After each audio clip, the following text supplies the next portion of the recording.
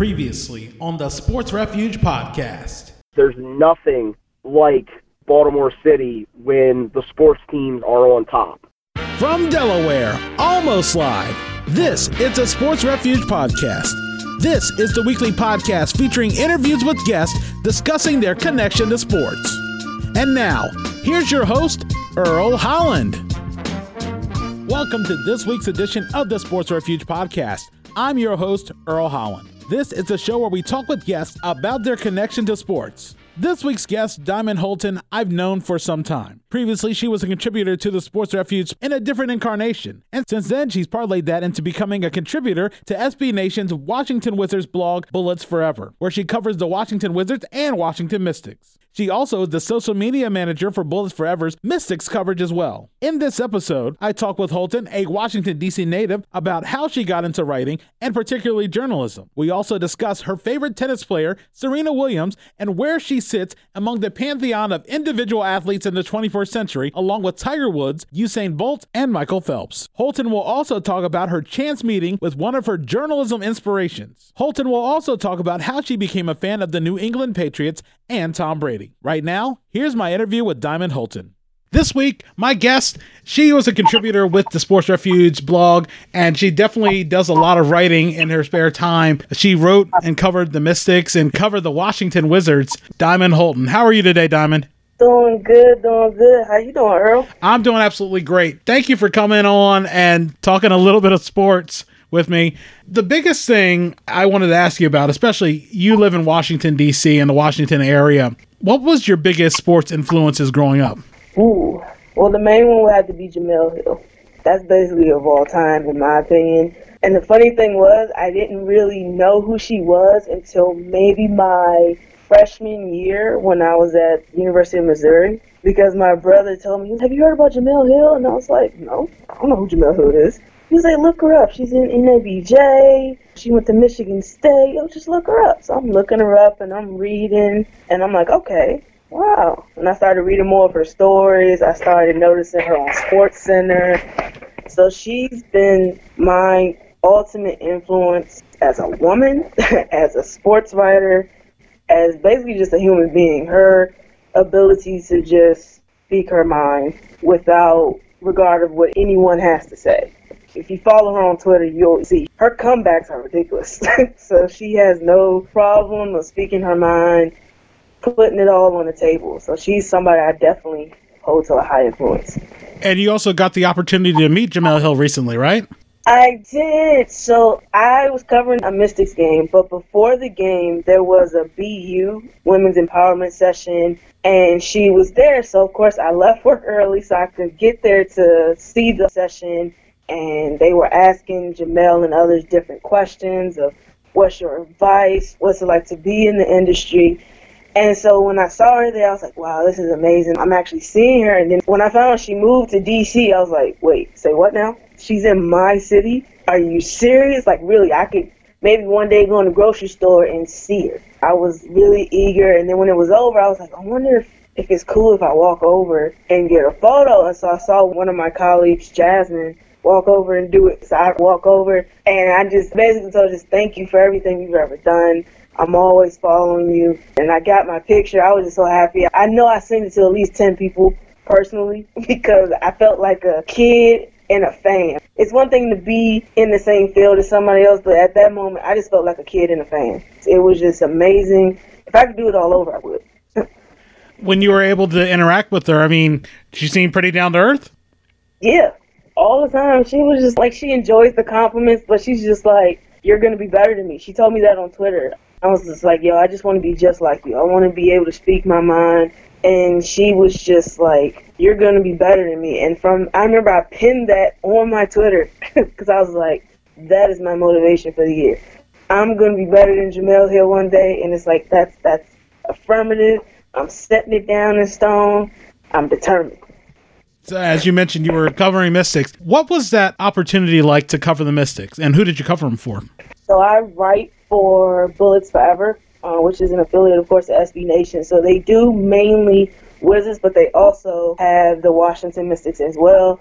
So I had experience first with the Wizards, and then I was like, well, I really want to get into WNBA. That's one of the main sports that doesn't get as much recognition as it should. And so they were looking for writers and help because I think one guy was doing everything. He was going to the games, he was writing the stories, doing the recaps, the previews, the side stories. And so I was able to get in there and help out a little bit. And so being able to be there for a whole season, covering the home games, was extraordinary because it was like, wow, I'm really doing this. I'm really interviewing players. I'm really getting firsthand knowledge. I'm really networking and getting to know other people who are just like me. Because I was always a little worried because I'm starting late. I'm 26. So most people, as soon as they graduate from college, they're kind of already then jumped into the game. So it was just being able to do that and make the players aware that I'm here and I want to tell your story. And I want to be your voice. It's so amazing, and I can't wait to do it this coming May also. What led to your interest in writing? Wow. Well, actually, it wasn't journalism at all when it comes to writing. I actually wanted to be a poet for the longest time. It was just a strong point for me. Writing has always been a strong point. It was never boring. I could take an English class, and you could write an essay on this, and I knock it out with no issue, no worries. I love to read, but poetry was always my first love, and it still is. But it's always been my first love. And then as time moved on, I was like, well, I love to write, and I love sports, so why not combine the two? And I didn't really combine the two until my junior year of high school, because for the first couple years of high school, so 9th and 10th grade, I was in like an engineering program. So I just knew, I'm going to be an engineer. But then by junior year, I was just like, I don't really like science. So I'm just going to do what I love. And I always felt like if you do what you love, you'll never work a day in your life. And I truly agree with that. I know when I got into journalism, there's an old saying that goes, I was told there was no math involved. And most of the times that is true until you have to start crunching numbers for those rare things. The only math I really care about is if I'm counting the score back and forth and see how I'm tallying up how many points so-and-so had. But even then, that's pretty easy now because they got apps for all of that. Yeah, exactly. Like, that's all I do. I'm like, okay, count this, count that, boom, the math is over. So, what was your first live sports event growing up you attended? Ooh, that would have to be my beloved Baltimore Orioles, and that was the first time I ever saw Cal Ripken play. It was me, my dad, my brother, and my dad's dad. And we all went out so excited. I didn't know what to do. I was like, oh my goodness. At this point, there was no sports knowledge. It was just, I'm going to a baseball game. I don't know the name of the stadium. I don't know what I'm supposed to do. I'm going to a baseball game. That's all I knew, and I just knew Cal Ripken played for the Baltimore Orioles. That's the only player I knew. Everybody else to me didn't matter. I was like, as long as Cal Ripken hits, I'm good to go. So that was my first game. I had so much fun. I goofed around with my brother. When they do the charge song, we wait till everybody's quiet, and we wait, be like, oh, charge, just to be noticed. We just had so much fun, and then that's when I learned, like, all the obscenities people say that they yell at the players and everything. I was like, wait, we can do that? And granted, I wasn't of age, so my brother made it interesting for me.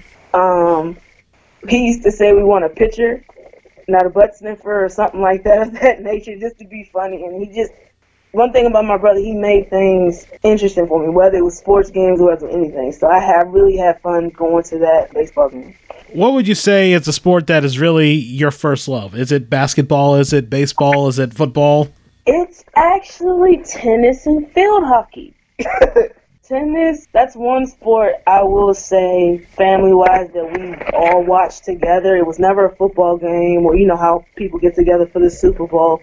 It was never that. It was always to watch, of course, Venus and Serena Williams. We always watched that. We never knew how tennis worked or, how to calculate scores. We just knew that's Venus and Serena. That's who we're watching. Nobody else matters.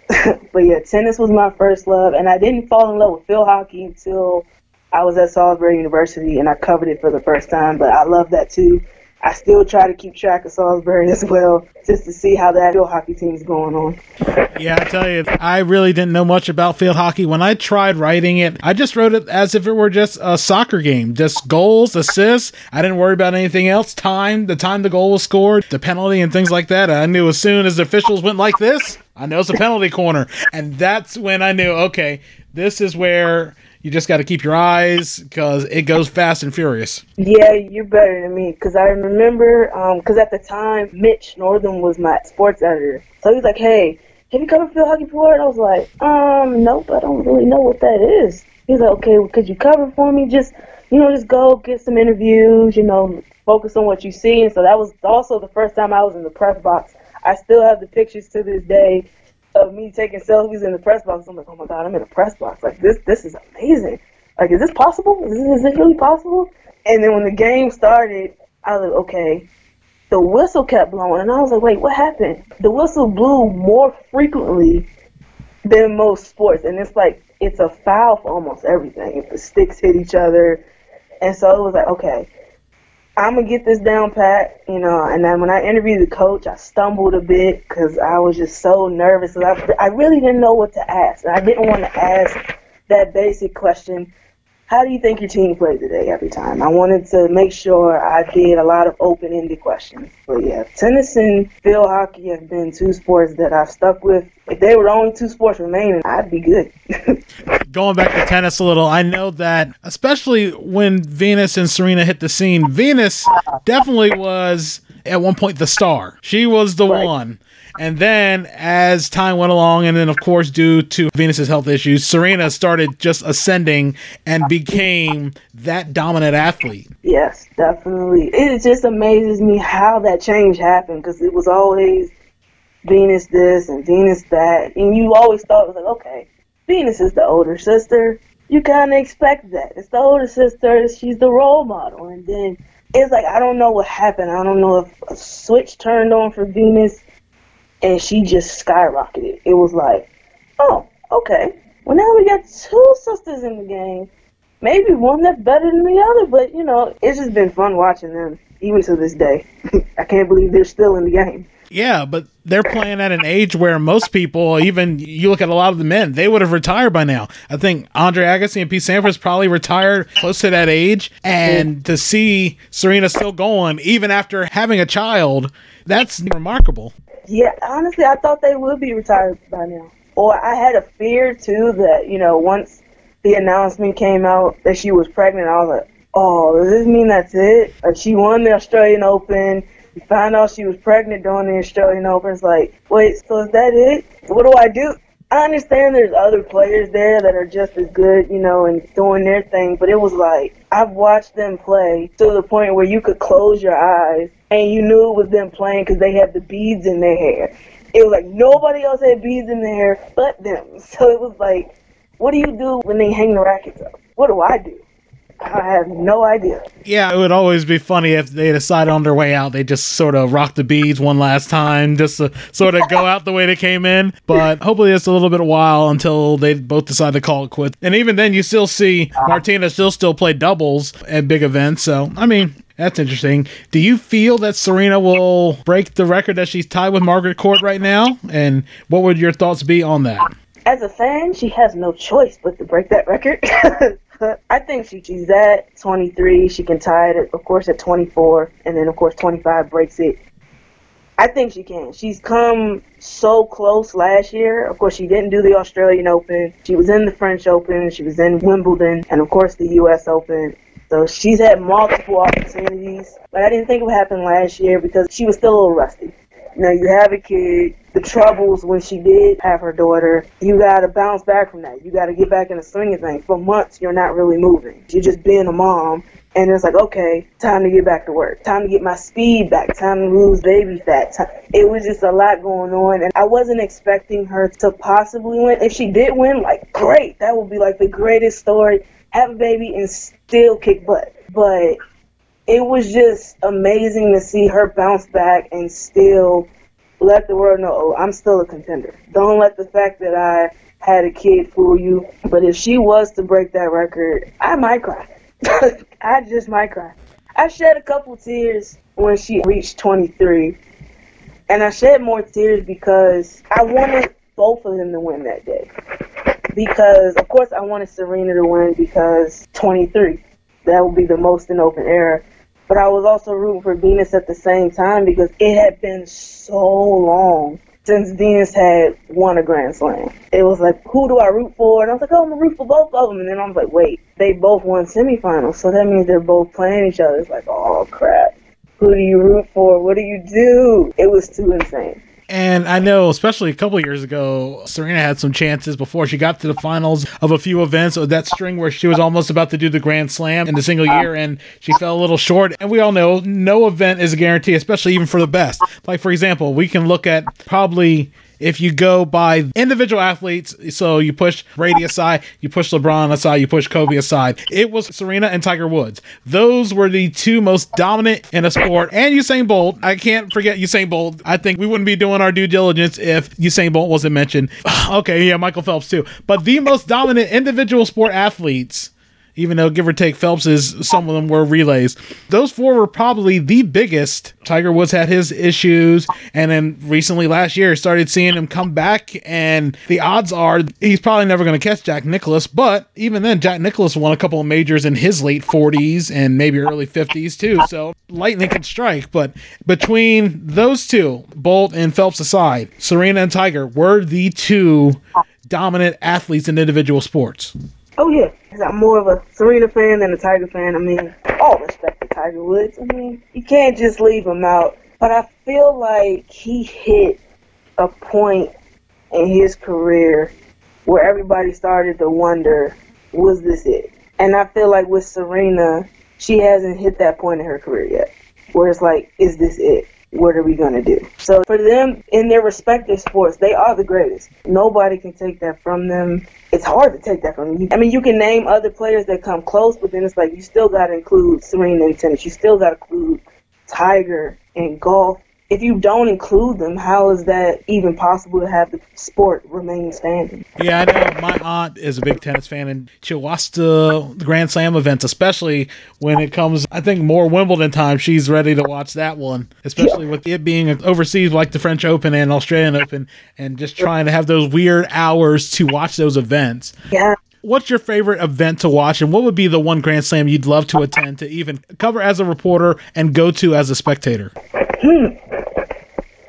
I'd have to say, for both of those, it would be the Australian Open, because, oh my God, watching the Australian Open here in DC is so hard because there's 16 hours ahead. So, of course, you know, if you're a named player and everybody knows you, you play close to the evening. And so the evening over there is like 4 or 5 in the morning over here. And I don't know about everybody else, but I value my sleep. Because I remember when she went to the final and won, I had to set an alarm because it was like, okay, I don't want to miss this, but at the same time, why does it have to be at 5 in the morning? But if I could cover the Australian Open, one, because I've never been to Australia, but if I could cover the Australian Open, that'd be amazing. It just looks so nice to be there, the atmosphere, the culture. Honestly, if I could cover all the Grand Slams, that'd be dope. I mean, well, the closest one for me would be U.S. Open. I mean, it's New York. But if I had to pick and someone said, hey, I'm going to fly you out to any Grand Slam you want to go to, I'm picking the Australian Open, no doubt. Yeah, Wimbledon would be nice just because of the tradition and it being England and stuff. But yeah, that makes sense. Definitely Australia. Moving on to some of your other favorite sports and teams. Well, going back, actually, before we do that, going back to being a journalist and interviewing, what was the toughest interview that you ever had? We talking college or we talking professional? It doesn't matter, either one. It could be tough because the interviewer is a tough person that you can hardly get words out of, or it could be anything. I would have to say the toughest interview I ever did was when I covered rugby in college. And that was because rugby was a Salisbury sport, but it wasn't, from what I remember, it wasn't considered part of the NCAA sport. It was more of a club sport. So, like, for those who aren't familiar, when you do like an NCAA sport, you have the sports people come down and give you the stat sheets and let you know who scored what, how many points this person had, and vice versa. Whereas the club sports, there is nobody. They don't even know that you're there as a journalist. You're kind of just seeming like a spectator. And so it was hard for me because, one, I wasn't really familiar with the rules on rugby. and I didn't really understand it, but of course it needed to be covered, and I was like, hey, I'll do it. And it was hard because when it came time to interview, I didn't know what to ask. I couldn't even ask that basic question, how do you think your team did? Because I didn't even know what the score was, what was considered a score. I didn't understand, like when they ran to, I guess we call it the end zone, they placed the ball down in a certain spot, and I was just like, what does that mean? What's the difference between placing it on the left and on the right? That was so hard, and I felt so bad personally because when it came time to write the article, it was so short. And I was just like, this is unacceptable. I can't give this. Mitch was still my editor at the time. It wasn't even 600 words. That's not right. I got to figure out something, but, he eventually helped me out and added some things onto it. But that was probably the worst, interviewing people and not knowing what to ask. And that's bad mostly because it's like, if you don't know what to ask, they're looking at you like a deer in headlights. Like, okay, this is your show. What you want to know. They can't just give me what I want to know just spot on. But yeah, that was the hardest ever. Have you ever written news? No, sports has always been my thing. News, not really. I did a couple articles when I had a practicum at Salisbury when I worked with Delmarva Public Radio. So we covered a couple things like the space shuttle and other things like that. But it was brief news, but mostly just to record on radio. I didn't really dabble in it in depth as much as I would have wanted to. Because I was so like, okay, I'm going to do sports. This is all I know. This is all I'm going to do. I drilled that into my head. And I kind of wish I had dabbled into it. That way I would have had a bigger portfolio. But mostly sports has always been my thing. Has there ever been a thought, I guess, more writing opinion pieces as opposed to more game coverage and live stuff? Yeah, the one thing I liked about doing op-eds or opinion pieces, I was able to express myself, but I didn't want to sound too personal. I remember one of the pieces I did in college and professional, but first in college was I did a piece on Jameis Winston, and people loved it. But see, that one was kind of personal, but I guess I didn't use the word I all the time. Like, I don't like him because, and I didn't like that he. I basically gave a rundown of his background while he was at Florida State and why I felt he was an overrated player and etc. And then I did one professionally too. It was on Serena, and it was basically explaining why she had it so hard as an athlete and as a black woman in sports in comparison to the other athletes and to the other players in that specific sport or even outside that sport. Why she's not getting as much recognition as she should have gotten. Op-eds were cool, but it was just something about game recaps because it allowed me to be in the moment and be able to witness so much. As you touch on the subject of Serena being the black woman in tennis, being a black woman in journalism, what are some of the advantages and drawbacks there are being a woman of color in covering sports? Well, of course, the main drawback is it's a male-dominated field. So it's always that little bug in my ear or in most women's ear. You have to be twice as good just to get that first foot in the door. That was always a huge drawback because I felt like nobody would notice me. And even if, I was very exuberant or very outspoken, you still had to do more, no matter what. You could write a great article, but such and such could have wrote something better. And they'll look at his more because they're like, maybe he has more knowledge. But that's one big drawback. I feel like that's the main drawback. Other than that, it hasn't been a huge hassle being in this field. I mean, of course, trying to find a paying gig is always one of the biggest hassles. But just trying to work in a male-dominated field that has been dominated like that for so long, it's hard to, say, hey, I'm here. Look at me. I can do this. I know things too. Because you'd be surprised how many times, like, the looks I get when I speak of this player or this team, and they're like, you know that? And I'm like, yeah, I know it just like you know it. So that's probably one of the biggest drawbacks, just being in a male-dominated field. What did you think about Cam Newton's remarks a couple of years ago? It feels like it's been a couple of years ago. His response to that one female reporter. I didn't like it. I mean, some people took it way out of proportion, but for me, it was like, you wouldn't make that response if a man asked that question. So, in my opinion, based upon what I seen in the video and witnessing it, it was as if when she asked that question, he was like, wow, you actually know this stuff? And it's like, she wouldn't be there if she didn't.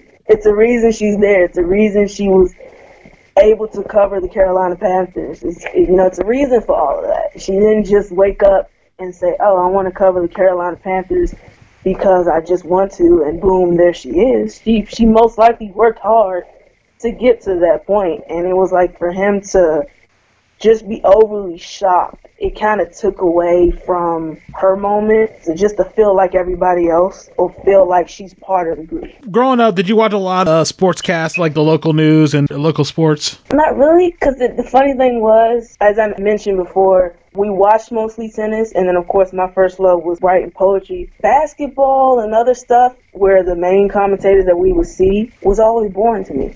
Basketball and football, which is odd because I love it now, but it was always boring, and I guess it was boring back then because I didn't fully understand what was going on. The calls, the penalties, the fouls. There wasn't really a lot of people that I watched. I mean, I always remember Stuart Scott from just different, maybe it was some short videos I might have seen or from movies that they put him in. But yeah, most of that I never really watched people until I really got into college and got more and more in depth into it. Yeah, and I know everybody's experience and when they started watching is different. Growing up, I used to watch it, I'd say maybe starting at the age of 10 or 11. Because when I lived in Salisbury, all we had before we had these excess number of stations came out everywhere, we had WBOC, we had WMDT. We'd also get WBAL, WJZ, WMAR, WRC, WTTG Channel 5. Yeah, and that was pretty much it. Like I said, I can remember most of the sports anchors on those stations. Like, for example, I know, of course, Channel 4 was George Michael and Wally Bruckner. And then Channel 5, Steve Buckhantz, Chick Hernandez. At one point, Gus Johnson used to do weekends. Gus Johnson weekends. That's like, man, when I saw him started to do college basketball before he became Gus, it's like, wow, he moved up. I remember he was doing the weekends. And I always thought like the DC stations had the better sports anchors compared to like the Baltimore ones. I mean, there's a couple of good ones on the Baltimore stations, but really DC basically had the better ones. I didn't even have Channel 9 or Channel 7 except for like brief time when I lived in Virginia. But yeah, and of course, Scott Abrahams, of course, is up there on Channel 7 now. So. Oh, I do remember George Michael because my mom, like, all she did was watch the news. That was one thing. She always had it on Channel 4. So, of course, hearing George Michaels talk about the Redskins and this and that. And then, as time went on, of course, she got older. I remember his protege, Lindsay Zarniak. She ended up taking over and doing the sports thing. And I was like, yo, that's pretty dope. And then when she announced she was leaving, I was like, oh, where you going? I actually like you. She's like, well, I'm going to ESPN. I was like, oh, really? It's like, you just went from News 4 here, now you're going to ESPN, the same thing I want to do? Holy crap, what do I do? I'm like, oh, am I going to be like her too? So watching them was good as well. And the thing was, it never was, oh, I'm going to come home from school and I'm going to watch George Michaels. It was always what somebody else was doing that brought my attention to it. Like, if it wasn't for my mom always watching the news, I probably wouldn't have known who George Michaels was. And then, of course, I wouldn't have known who Lindsay Zarniak was either. So it was always a parent or a sibling or even a friend doing something and I just notice it and I'll see it again and again. I'm like, okay, this is pretty cool. I like this. Yeah, I was lucky enough to have the opportunity to actually intern for George Michael. Like 15, yeah, actually time's gone by. It'll be 15 years come this June. 15 years. I was there when he was there, Wally Bruckner was there, Jill Sorensen, who used to be on Comcast Sportsnet or NBC Sportsnet, Washington. She was there. She was actually leaving as I started my internship. So I think they had two anchors. And I don't know if it was like Dan Helly or maybe it was Lindsay Zarniak who came in after Jill left. But yeah, I wasn't there before them. But it was like at that summer, it was just basically Wally, George, and maybe for like a couple of weeks Jill. And it was a cool experience. We actually got to sit out on the news set. We'd sit off in the back of the set where they would have like the Wednesday's Child that they would do. That thing. We'd sit there, we'd just watch. It would be Dorian Gensler and Jim Vance and George, and Bob Ryan was still there by the time. It was just those same four. If there's any news team that anybody has, you always remember that one news team that the same 4 people were together, and that was the group that I remember. And Jim Vance, he was the coolest dude I ever met. One day I was walking, because I was staying at American University, so I used to walk from American University to Channel 4. And it wasn't that bad of a walk. The only crazy thing was, I don't know why I walked it at night, especially in 2004. I'm 21 years old at the time, so yeah. And it's like one day, it's like starting to get late, and normally all the interns start coming in like 4, so I see Jim Vance riding. He has this convertible, top down. He just riding like this. He just riding into the parking lot. Yeah, he was the coolest dude in the world. And he was actually, I think it took a little bit of time off because he had like eye surgery at the time. But yeah, he was the coolest dude in the world. And all those people, yeah. When he got that earring in his ear, I was like, yo. I looked at swag. I don't even think swag was the term, when he was there. But, the swag was real like that. And my mom noticed it, because she was like, did he get his ear pierced? And I was like, I don't think. Oh, he did. And it's a hoop. Oh, my God. Like, how awesome is that? Yeah, it's just like, you had that look where sometimes it's like somebody's dad just trying to be a little cooler. But yeah, and it's just like during that internship, it was really cool. You got to see what the behind the scenes was like. They would have you, basically, you'd have a notepad. You'd have 3 markers, actually 4. Black marker, green marker, red marker, blue marker. You'd use the green marker, I believe, for every close-up they'd have, you would write the time check. And then blue, you would just do whenever some action occurred. And then red, you would put there for something that's like a wide shot of the person, that you would just monitor all those things. And like one of the things I was able to catch on one of the games I was watching, it was the Astros-Cubs game. Craig Biggio hit a ball that one of the Cubs couldn't find in the ivy at Wrigley Field. And the guy's just looking around, and the ball is down on the ground, and the guy's still looking at the ivy, and Craig Biggio is just motoring around the bases. He's just running. He is running. I think he got like an inside the park home run off of it.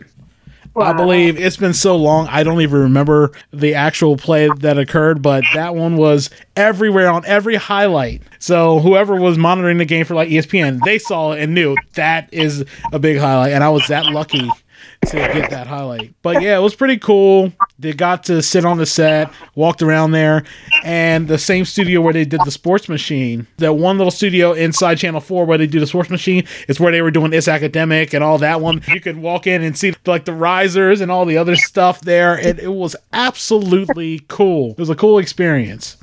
And, I was only there for a month. Like everybody else was there 3 months for their summer stuff, so they got Redskins training camp and things like that.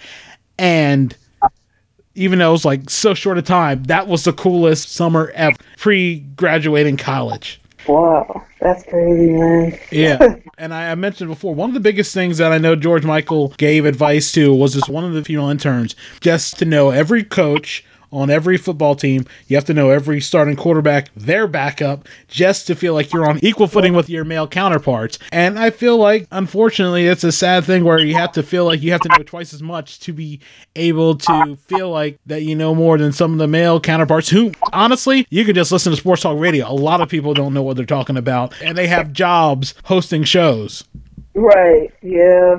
It'd be like that sometimes. There are certain people I'm just like, really? Like, I wouldn't have said that. Or, I'm like, I could have said something better if somebody would hire me, But, yeah, I know exactly what you feel. It's kind of like they're automatically assumed to just have all the knowledge without even having to prove that they have all the knowledge. It's crazy. And the biggest thing is, when it comes to looking at sports, I'm like a transaction junkie. So I'm not as much lately anymore, because I think that the older I got, I started narrowing my scope, just focusing on my teams, as opposed to like, as a kid, it's like, yeah, I'd read every book about every NBA team that I could, especially I remember when I was in elementary school, the library would have every book of every team, and they were from the 80s, because they were like these big white thick cover books with everything, and they had every team except for, like, at the time, Miami, Charlotte, Orlando, and Minnesota. That was like 23 teams back then. And then all of a sudden, oh wow, they got the Orlando Magic book, and that was the coolest stuff in the world. And you don't really, I guess now with Wikipedia, that's basically taken all the interest of going to find a good sports book out there to just read up. I guess sort of going back after all that little tangent,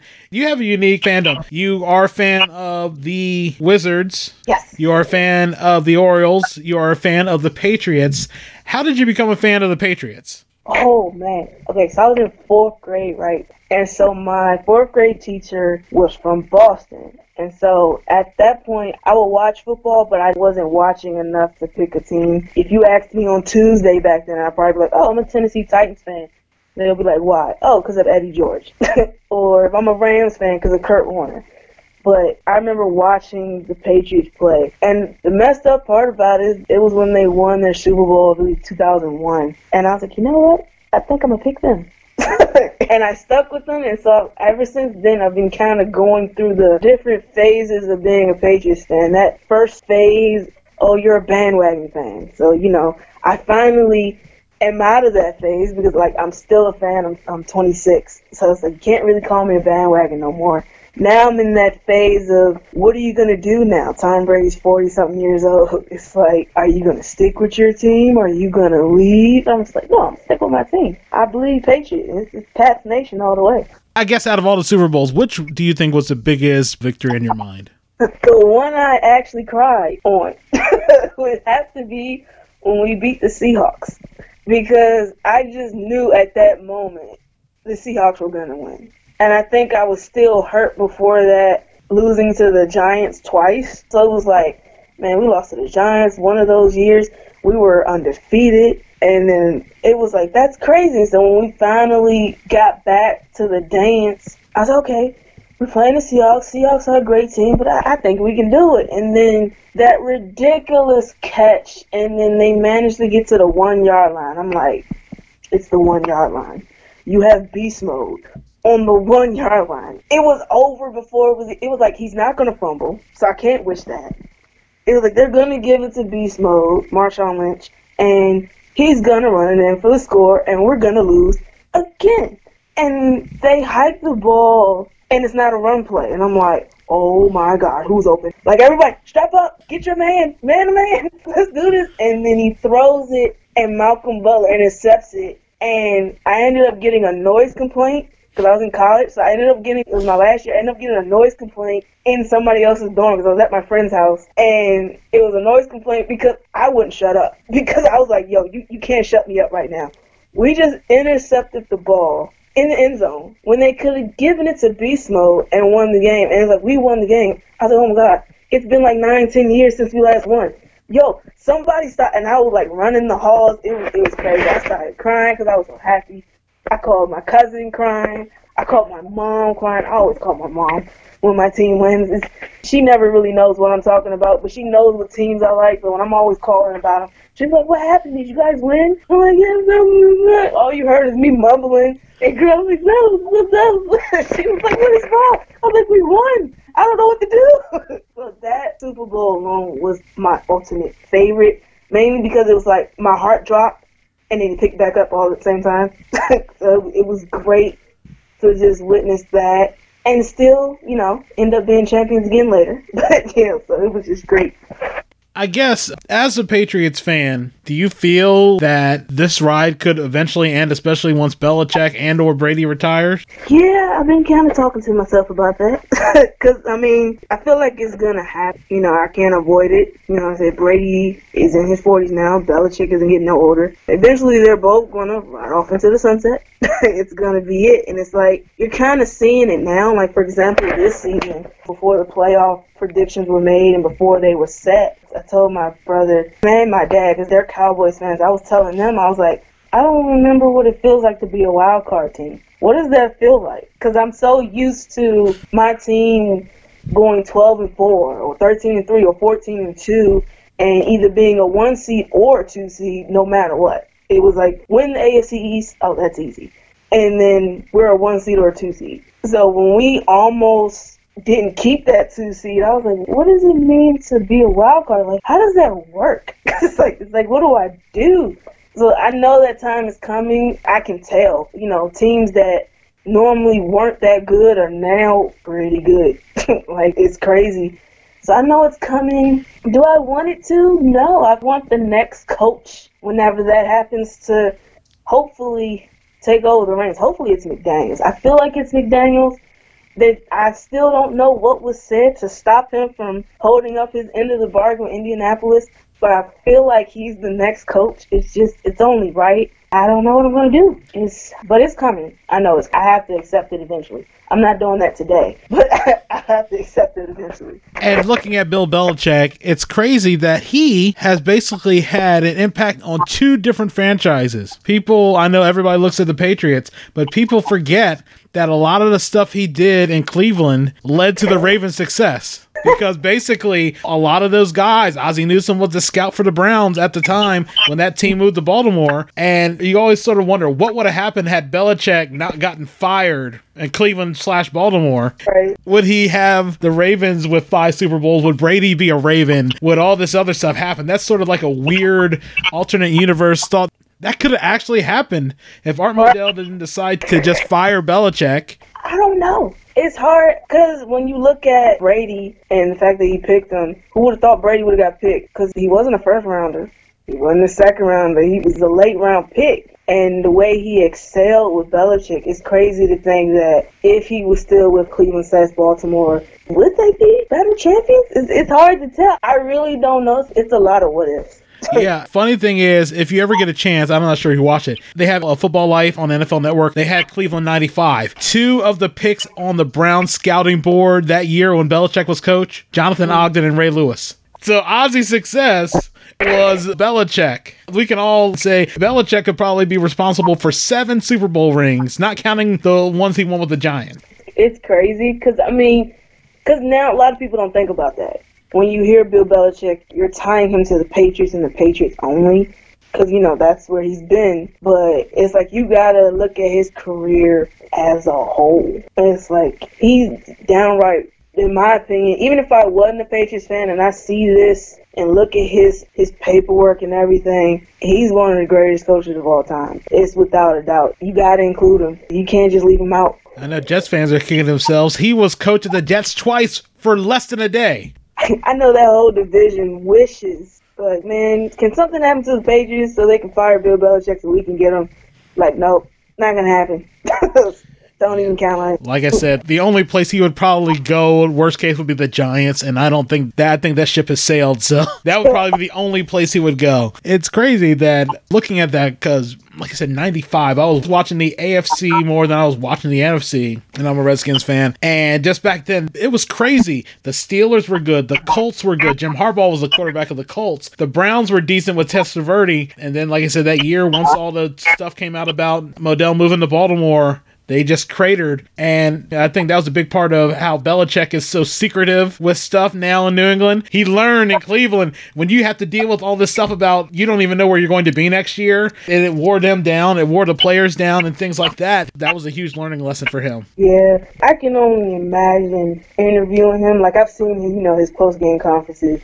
I can only imagine me asking a question one day, and I'm not getting the answer I want. I will be so frustrated because he's so, I guess the term is nonchalant. He may crack a smile, but you really got to tell a really, really good joke or something for that to happen. It could be like, hey, Bill, why is the sky blue? I mean, well, you know why the sky's blue. I mean, you see it right there, don't you? It's like, is that your final answer? Like, that's all you're going to get. Who do you think would be a tougher interview, Bill Belichick or Greg Popovich?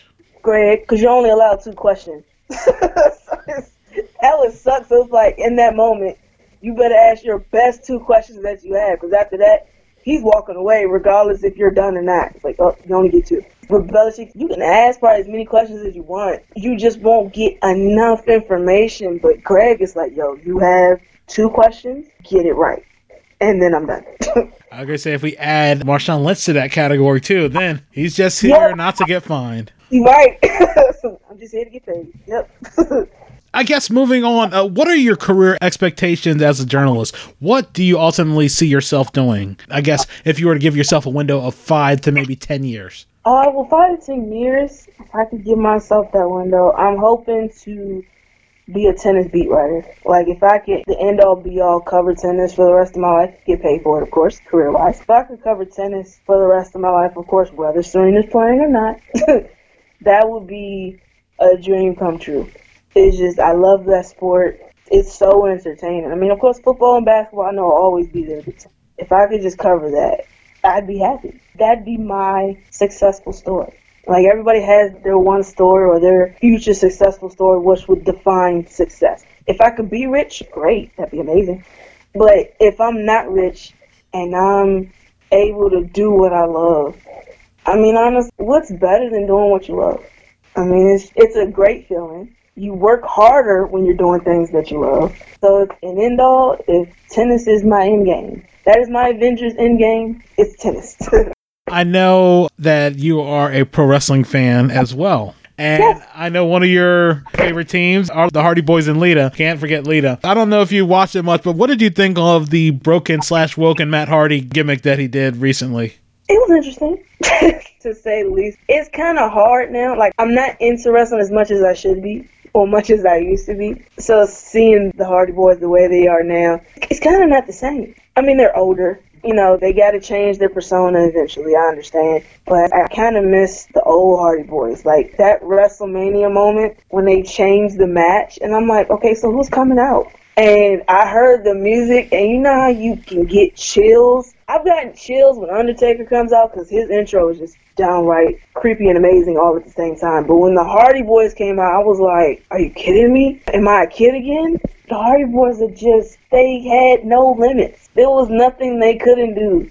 Jumping off ladders, swanton bombs, twist of fates. And I always loved the women wrestlers because wrestling with my cousins, I was the only girl. So they were like, oh no, you gotta be the girl wrestler. And I'm like, but none of the girl wrestlers are that good. So I would always pick like Lita. Because I'm like, okay, well Lita has Twist of Fate too, so I'm gonna just Twist of Fate everybody and win. So, but yeah, the Hardy Boys, they just all-time favorite. I mean, Undertaker's up there too, don't get me wrong. But if I had to pick, it's definitely Hardy Boys.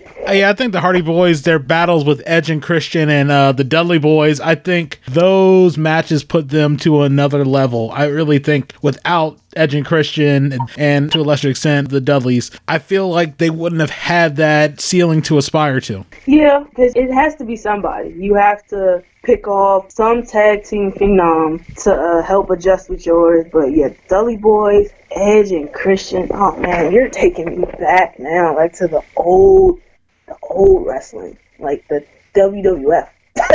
Like the good days. Those were amazing days. You make me want to just go back and watch tapes, like right now. Yeah, I think that's the best thing, especially having the WWE Network. The best thing about it, in addition to basically getting all the pay-per-views for like basically $120, like which is 3 times as much you would have paid for one pay-per-view at one point, just being able to go back to watch nearly every old match that you can. Especially, I always talk about this, being able to watch the Monday Nitro that was in Salisbury on my 13th birthday.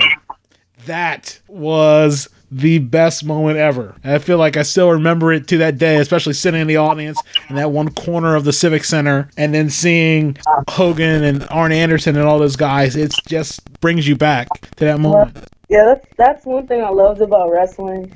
Like, when you know, like, the major pay-per-view events were coming, I always knew somebody was going to come back that hadn't wrestled in a while, or somebody was going to make a special appearance. It never felt, I was, like, never disappointed. Somebody was going to make the new wrestling era like the old wrestling era. Like, I remember there was one WrestleMania, I was waiting. I was going through, like, a list of old wrestlers that I liked who were either still wrestling or we hadn't seen and heard from because they were injured and they decided not to, you know, participate anymore. I hadn't seen Stone Cold for a while. And then when he came out and Mick Foley came out and Shawn Michaels, I was like, yo, and am I going to get the Doc Puppet, Sweet Chin music, and the Stone Cold Stunner all at one time? Oh, you can count me in. I'm there. Definitely. Yeah, I always thought Royal Rumbles were the best event because next thing you know, someone you haven't seen in years, I remember, I think it was like 2000, 2002, that time like Mr. Perfect came back or like Ming came back. I'm like, wow, I can't believe they came back. And Mr. Perfect, who was probably, late 40s at that point, he didn't look like he had aged a day. He looked the same hair, same look. You know, you see some guys are just balding and are fat now, but same long blonde hair, same shape he was like 1994. It was just like nothing missed a beat. Oh, definitely. And it's like, for me to continue to be a fan, they have to keep doing it. You got to keep bringing people back. Me personally, I don't care how old they are. Just show their face. I mean, it adds to if they're able to wrestle. That's awesome, but just to know they're still part of this organization, that always brings me joy. What was your thought on Hulk Hogan coming back? That might be one of those weird situations where it's like, what do you do? It could be one of those things that's like, man. Dude. Him coming back, I mean, it was okay. You know, you kind of don't forget some of the things he said, but it was okay. I feel like for him, I feel like he needed to make a slight comeback. Not necessarily comeback, but like he needed to be back on there, because if not, I won't say people would have forgotten him, but then his last thing would have been the things that he said. It just would have been bad in general. But Hulk Hogan coming back, now that's somebody that's kind of old. I mean, he can wear that scarf all he wants to. We know that bald spot's still there, buddy. Yeah, that's the one thing. I feel like a lot of people talk about, well, if you want to make wrestling better, one of the biggest things, you can't keep relying on guys from, 15, 20, in this case, 30 years ago to boost things. And they talk about no part-timers, like Brock Lesnar barely shows up every, month or so on TV. Mm-hmm. But, and there's plenty of guys now who are really good. It just seems like there's not much, traction for those guys. Right. I mean, I guess in due time, you got to develop your name. You got to develop a name for yourself. The storyline got to be perfect. Because that's what part of me misses the old wrestling. The storylines were so good. There was always so much happening outside of the ring. Everything is so inside of the ring. Well, they're making wrestlers managers now. I was like, when wrestlers were becoming managers, it was cool. More so me, I prefer when wrestlers were referees. That was the most entertaining for me, especially playing it as a video game, because it was like, I can do what I want. I could be your friend and count 1, 2, and then stop. And you're sitting there still pinning. I'm like, I'm not counting to 3, so what are you going to do? But it's like, I kind of miss the old era, because the new era is just, sometimes I feel like they're trying too hard in the sense, but, I mean, at least they're trying. They're still one of the highest rated things to watch on TV, especially Monday Night Raw. Are you interested in seeing what a show like SmackDown will look like on Fox, on network television as opposed to cable? No, because I feel like if they were to do that, they might diminish it a little bit. There are a lot of things can't be done because we don't want to see that, and we don't advertise that. So I kind of like cable better. I mean, cable doesn't have a lot of freedom, but I feel like there's a lot more freedom in cable than there is on the basic channels like Fox 5. As we start to wind this interview up, Diamond, what are ways that people can reach out to you and connect with you? Oh, sure. My name on Twitter and also on Instagram is _pins and words _ all one big word. I'm always open, whether through DMs, anything. My Facebook name is Diamond Holton, Holton.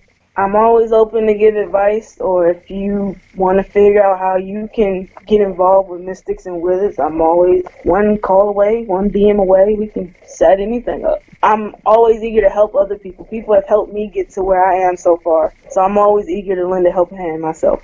What would you say the best piece of advice you've ever received? The best advice I ever received was to be yourself and don't be afraid to take chances.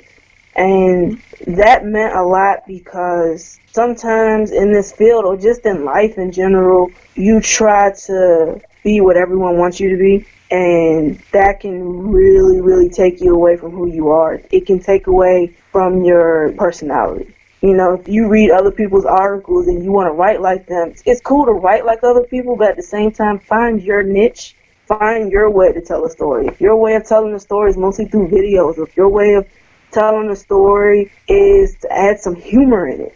Sometimes everything isn't always where home is, and I remember people telling me, sometimes it's not what you know, sometimes it's who you know. And I noticed in DC, it's a lot about who you know, because I could have all the knowledge in the world, but somebody who knows that director or knows that producer will probably most likely get it more than me because they already have a relationship. So if you want to take that chance and step out and go to another state, I say do it. I'm working on it myself.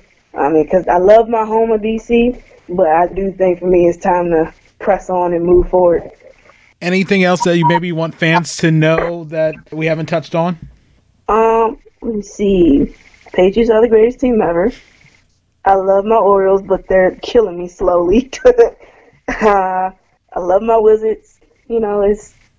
I mean, Wizards fan, Mystics fan, Orioles fan, Pats fan, all the fans out there. Even if you're not a fan of those teams, I'm always eager to talk a little trash. I got time all day, every day. Doesn't matter. Yeah, we've had our share of discussions about the Orioles and talking about the Orioles and Nationals and their run. And honestly, like we were saying that discussion earlier, the Nats only had one extra year of playoffs than the Orioles. Other than that, it was the same thing. They'd go to the playoffs, miss the playoffs, go to the playoffs, miss the playoffs, go to the playoffs, miss the playoffs. So, yeah. It still hurts seeing Manny Machado with the Dodgers. I was like, oh, he's in the playoffs. Must be nice. As long as it's not pinstripes, I can live with that.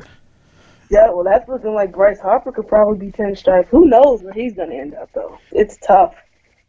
Yeah, I think, especially this year as an Orioles fan, knowing that at least they put the effort in that they're rebuilding, knowing that you don't have to worry about them going after a big name because it's not going to happen, especially for a couple of years. I think that as a fan, as long as they're telling you, yes, this is a rebuild. We're not going to say, like last year, oh, we're going to give it one more shot to compete, and then it completely fall flat, because that was a disaster. And I think in that case, everybody needed to go, because for the sake of everybody, they just needed to start over. Right, yeah. I mean, we're going through that rebuilding phase. Hopefully it works out, because I really don't want to be that Orioles fan who's 103, still waiting for a World Series win that I can witness. I feel like that's what it's coming to. Worst case, you might be just in your 30s when it happens. See, the crazy thing is, I was born the year the Orioles last won their World Series. I'm hoping the year they win isn't the year I die, so I'll be mad. I'll be mad, too. From the year after, wherever I am, I'll be mad if they end up winning the World Series and I wasn't even there to watch it. Right. I can only imagine how Cubs fans felt that year. I was like, oh, that must be nice. Oh, I hope that's me one day. Well, Diamond, I do appreciate it. Thank you so much. Thank you. I really appreciate you having me. Hopefully we can do this again. I hope you enjoyed my interview with Diamond Holton. I really appreciated her taking the time out of her schedule to come on the show, and I look forward to having her back again. Next week, my guest will be Vanessa Junkin, making her return. In this episode, Junkin will talk about her 2018 year-end recap and whether she was able to meet some of the goals she set for herself ahead of time. We'll also take a look at some of her 2019 goals, and we'll discuss some of the races she's looking forward to. We'll also have a discussion on Junkin's favorite beer and more. You can always find the show on Apple iTunes, Google Play, Stitcher Radio, and now online at iHeartRadio.com and on the iHeartRadio app. Until next time, this is Earl Holland saying thanks for listening and have a great week. You've been listening to the Sports Refuge Podcast. For more information about our show and our guests, go to our website at thesportsrefuge.com. Follow us on Twitter at The Sports Refuge, on Instagram at Sports Refuge Sports Blog, and on Facebook at The Sports Refuge Sports Blog. Thank you for listening.